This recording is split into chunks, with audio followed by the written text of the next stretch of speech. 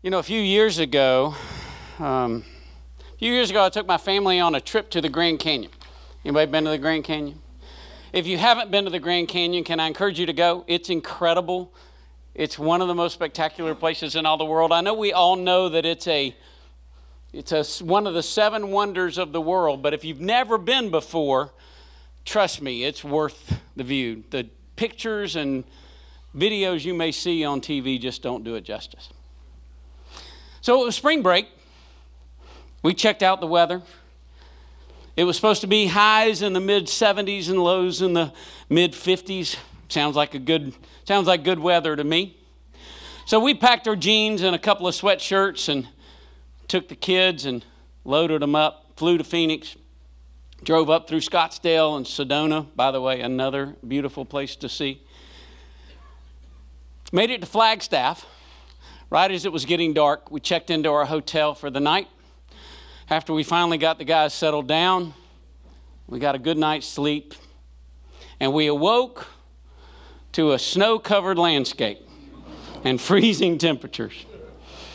It was not at all what we had planned. It wasn't what they told us it was going to be, and it wasn't what we expected. And I have 4 sons, so needless to say, after a rather rambunctious snowball fight, we finally got the guys in the car because we had plans to watch the sun rise in the Grand Canyon. And I wasn't going to miss it. All right, anybody travel like that? I'm one of those guys. Like, I make plans, we're going to do it. I don't care what the weather is. So we made our way through the park gates up to the top of the hill. We got out of the car and we walked to the edge of the canyon right on the south rim, and it was everything I'd hoped it would be. And we were freezing. Just absolutely freezing. But we had plans. We were going to hike the south rim. It's about a 2.5-mile hike to the visitor center. There's nothing between you and there except the canyon. But we were going to do it. So here we go. Off we go. And guys, I'm going to tell you, every turn, every corner that we went around, every time we got to a new spot, the views were even more majestic than I thought they would be. It was amazing. And as the sun got higher, the colors changed. So as we started the morning, everything was blue and green. And a little bit further on, it was yellow and orange and then red. It was amazing. And we were freezing. And so we finally got to the visitor center. And there's something about a visitor center that, I want some water, I might need to go to the bathroom, whatever that might be, but we just wanted to get inside, out of the wind and out of the cold. And we opened that door to one of the most beautiful sights when you're cold. There was a fireplace in there about the size of a minivan. And we snuck up in front of that thing and just, it was so nice. We got a cup of hot chocolate. And as our toes and our ears and our fingers and our noses thawed, the back of my mind kept thinking, we've got to make that hike back.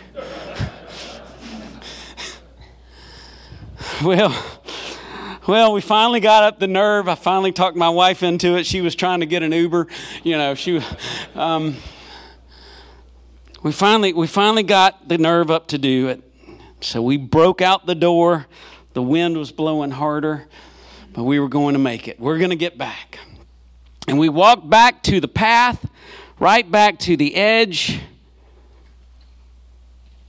And right as we got to the edge of the canyon, the biggest golden bald eagle I've ever seen came up from under the canyon guys, I promise you it was as close as me to this table. I could have reached out and touched his beak, I'm sorry, for those of you he was that close. His wings were spread, and all 6 of us just stood there. And we watched this majestic creature just soar in front of us. His wings never flapped. He never strived. He just ascended slowly right in front of us until he disappeared into a cloud. Well, as John said, my name's Joe Carson. I do have the privilege of working at the Life Church. It is an honor to be here tonight. I want to thank John Christensen. Wait, there you are back there. Thank you guys for the invitation. It is truly an honor. For those who may be elders here tonight, thank you. Thank you for the opportunity. I do take this as a privilege. I in no way want to minimize what this opportunity is. So thank you for that. I want to tell you a little bit of my story. And the only reason I want to tell you my story is because John asked me if I'd be willing to share my story. He shared a little bit of it. I was a dentist for several years, almost 25 years I practiced. And to tell you the truth, my life was about as good as it gets. I wish I could tell you I had this incredible story of how I was strung out on drugs and the whole world had forgotten me and I found Jesus and I came to Jesus and my whole world got better. I don't have one of those stories. But I do have a death to life story. Maybe you do too. Do you remember those days when you really were walking a walking dead man? I remember those days. I have a story of being a Pharisee and going to freedom. I know that story. I don't know about you guys, but I grew up, man, I had boxing gloves on when it came to denominational theology. And I'm not even going to tell you what denomination I grew up in because I don't want to make anybody upset and mad at me. But I've got that story. I was born in Selma, Alabama. And now I would consider myself an ally to those of color, my friends. But I've got that story because I had family on the Pettus Bridge on Bloody Sunday and they were not marching. So I've got that story. I've got a story from being broken to becoming an encourager. I've got that story. Maybe you do too. But I'm going to tell you my story from dentistry to ministry. Somebody told me I ought to write a book with that title. I think it's kind of corny, but anyway, I don't know. But that's kind of my story. Let me give you a little bit of a background of it. I met my wife when I was in college. We went to a Christian school over in Arkansas. I played football there, and she was just one of those cute little girls that I met at the cafeteria. Remember those days when we used to go to the cafeteria in college? I know maybe some of you guys don't have a clue what that is, but we've been married for 39 years now. And we've had a great life. I've got 4 sons. I lived in Collierville for 25 years, almost 25 years. They grew up there. I worked 4 days a week for a long time. I'm in ministry now. That doesn't happen anymore. I know y'all think we just pray all during the week and show up on Sundays, but I promise you it's not like that. We had country club membership. We vacationed all over the world. I coached Little League and supported the local theater and had opportunities to lead in church as a worship leader, a deacon, and even an elder. It's not like we had a bad life. We had a great life. As a matter of fact, I would probably consider it what many of you might consider it, the American Christian dream. It was about as good as we get. We had new cars. We went to a nice church.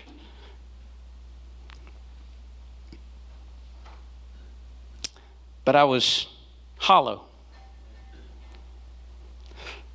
You see, everybody that I hung around with looked like me. They did the same things I did. We went to the same places. We went to the vacation in the same spots. Everybody from Memphis goes to the Panhandle, don't we? My kids did Christian sports camp up in Missouri. Some of you guys may be familiar with Kanakuk.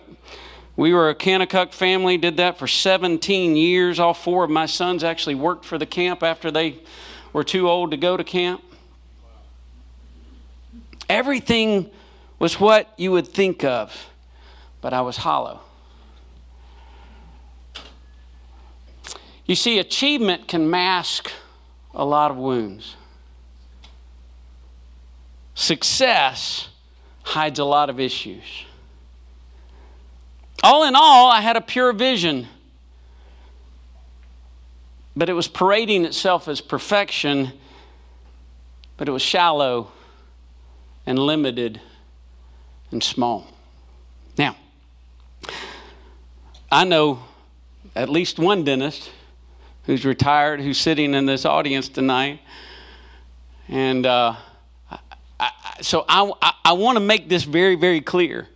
You can be a good Christian man as a dentist. And I feel like I was. So I'm not minimizing that in any way at all. But I had something on the inside of me that I was not fulfilling because I was doing something that I was supposed to do rather than what I was called to do.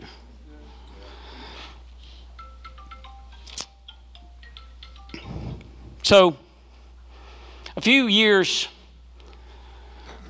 ago, I had a friend named Mike, and Mike's dad passed away. When his dad died, my wife and I went over to their home. After the funeral, we kind of hosted family and close friends for the family and friends to come and share their memories and their condolences with the family. And after everybody had left, it was just the four of us, my wife and I and Mike and his wife, and we cleaned up and we gathered all the food, and as you can imagine, there was a lot of food left. And Mike and I settled into the den, as men are prone to do, and turned the TV on, and there was a Memphis game on. Well, it was exactly what we needed. You know, guys, we could have hashed out a lot of things, and Mike was my prayer partner, so we met once a week, and I could have asked him how he was doing, but it was just one of those moments where we just needed to zone out and watch a Memphis game. Well, a few minutes later, the girls came in and said, "Hey, we've got all this food. I think we're going to take it downtown and see if there's anybody that's out on the street tonight. Maybe we can feed them." And, you know, being the good Christian man that I am, I said, "I think that's a great idea. You guys should go do that." And about that time, Mike and I kicked the recliners back. And we let our wives go downtown on the streets of Memphis at 10 o'clock at night, and we were okay with that. Sorry, baby, I love you. But they came back with an incredible story about a man named Melvin that they had met. Melvin was a guy on the street that nobody called him Melvin. His street name was Feet. The reason they called him Feet is because he always wore shoes that were too small. They were always wet. He always had sores and didn't smell very good. And none of the guys wanted to sit next to him or sleep next to him in the mission. And over the next few months, we got to know Melvin quite well. He spent a lot of those weekends at our home. As a matter of fact, he was at our home one night when one of my sons came home from college. He got home he was at Lee University over in the Chattanooga area, and he got home about 1 a.m., and we forgot to tell him that Melvin was there. He walked in his bedroom, turned on the light, and Melvin sat straight up, and I think they both got scared to death.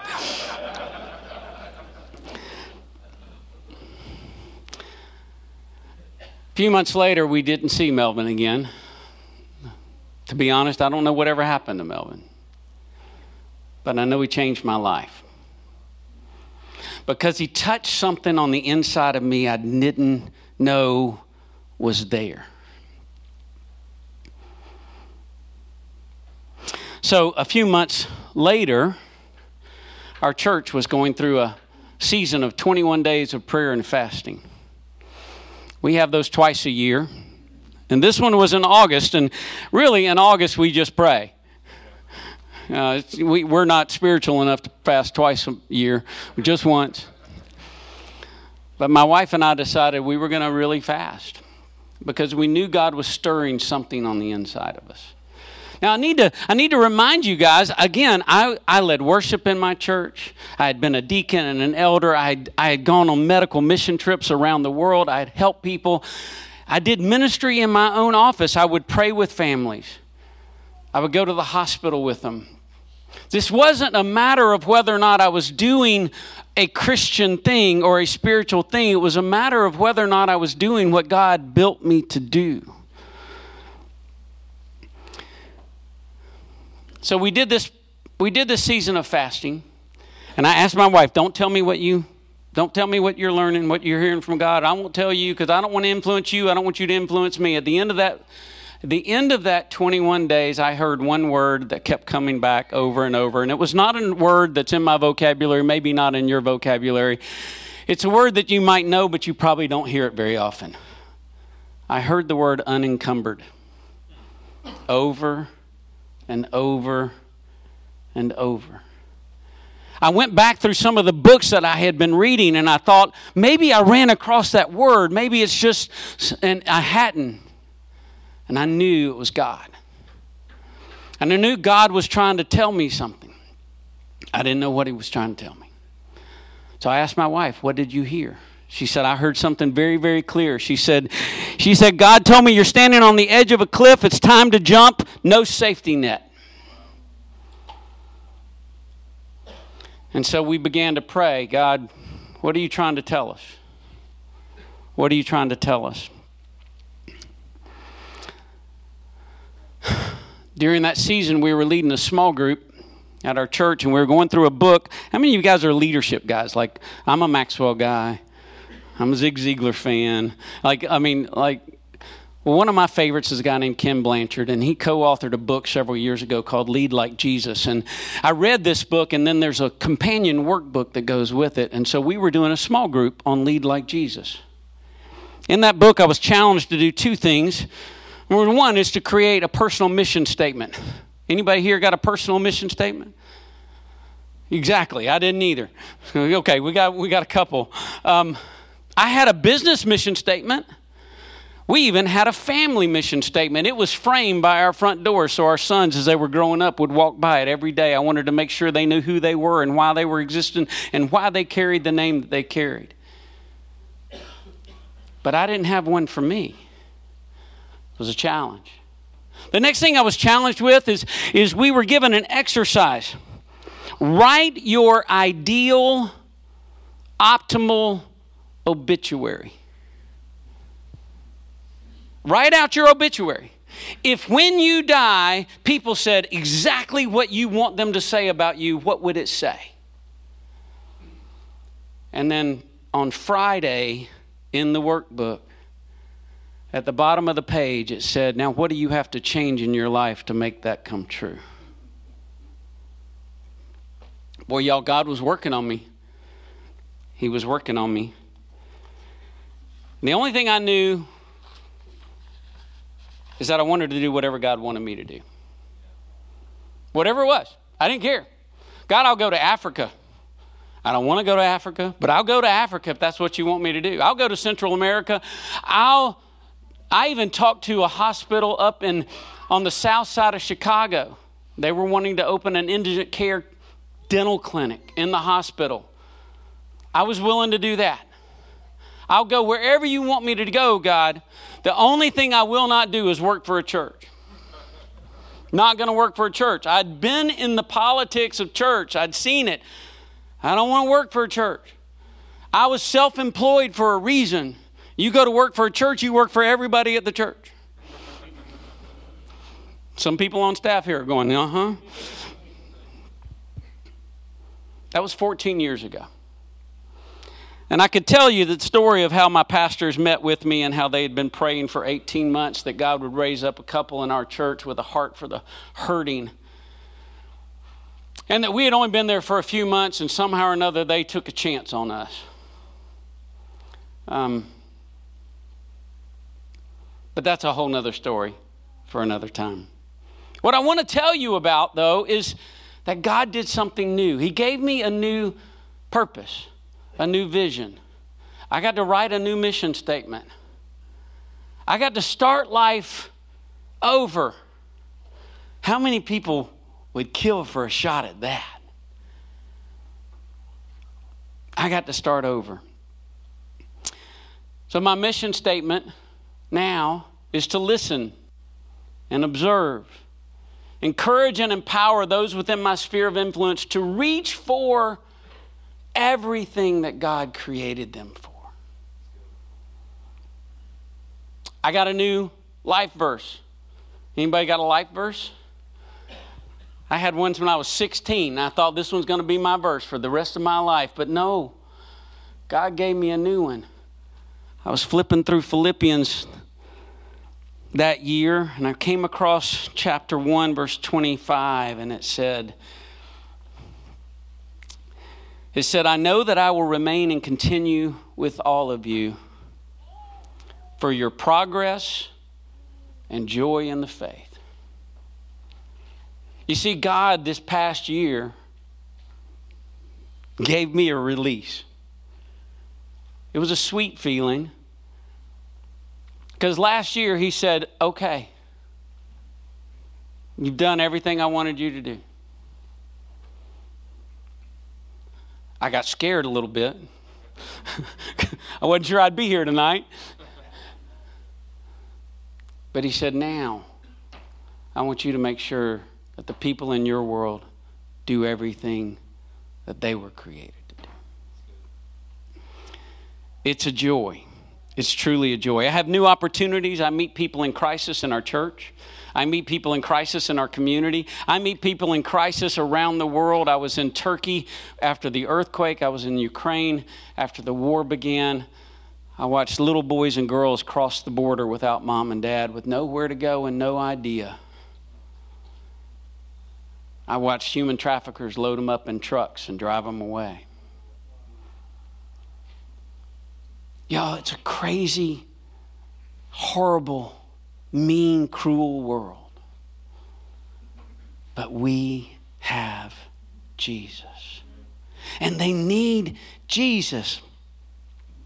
My world right now is huge. My opportunities are many. My eternity is secure. My goal, well, it remains the same. I want my wife and my kids to know that I had something that they admired, not because they want to give me glory, but because I want them to know that Jesus can be all you need him to be. I don't know who you are in here. I don't know where you are in here. I'll be real honest with you. Some of you guys have been in church all your life. And you're like me. You've been doing all the right stuff. You've been kind of going along. Some of you might have been in that Pharisee category. Some of you might have been in that recovering category. Some of you might have been in that racist category. I don't know where you are or where you are going to be anytime in the future, but I know that God built you for something. He put a purpose in your heart, and if you believe that, I believe he'll show it to you. Let me finish my story. So after we stood there for several minutes, waiting to see if the eagle would return, we saw him break through on the other side of the cloud and soar to where we almost lost him in the sun. You see, he had a new perspective. What he saw when he was right in front of me wasn't very big compared to what he saw when he summited the clouds. His perspective had shifted and changed. But you know what else? He had been through some stuff on the way. You know, when you go through clouds, I don't know a whole lot about weather, but I got a little science background. I know a little bit. I know that the wind shifts. The air currents are different. The temperature changes. The moisture, precipitation is different. And it's real easy to get thrown off course. Have you ever been in an airplane going through the clouds? Been bounced around a little bit? It's not the same as when it's sunny out. He had been through something. And now he had a new perspective. So where are you?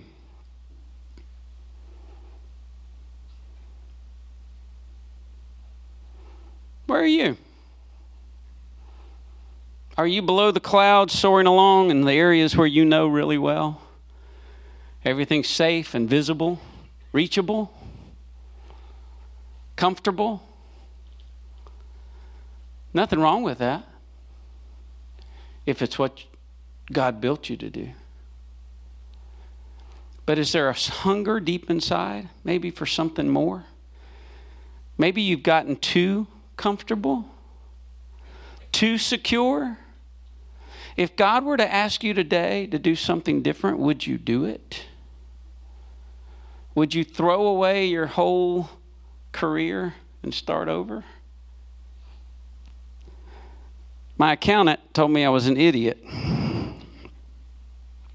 My dad about disowned me. And my prayer partner, well, I can't use the language he used, but he said, "What are you thinking?" to paraphrase. I didn't know. All I knew it was the right thing because God had something for me. And I knew I had to follow. So are you in the safe place, but need to go? How about some of you might be in the cloud right now? If you're in the cloud, it's kind of messy. It's a little insecure because you're getting bumped around a little bit. You don't know what to do, and you can't see in front of you, you can't see below you, you can't see above you. How you doing? Do you know who's holding your hand in the process? Do you have a friend next to you that can bolster you while you're going through your journey? Where are you?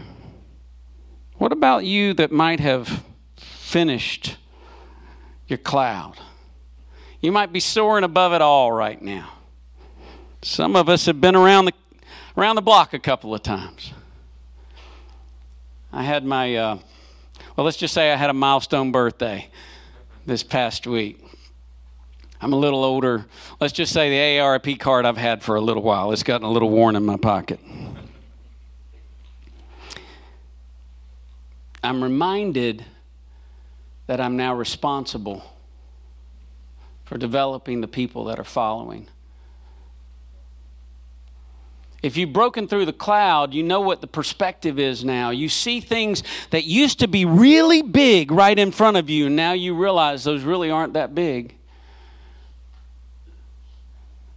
They're really not that big anymore. They're really not important.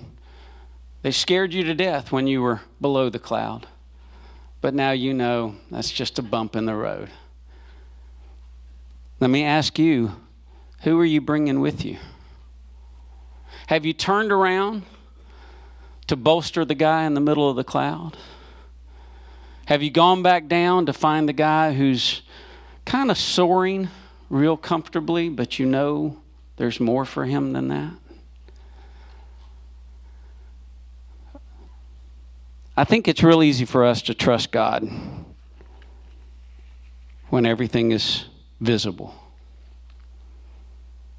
when we can see it right in front of us and we can control it. You know, that eagle at any time could have flapped his wings and gone wherever he wanted to go, but he rode the wind currents because he knew where they were taking him.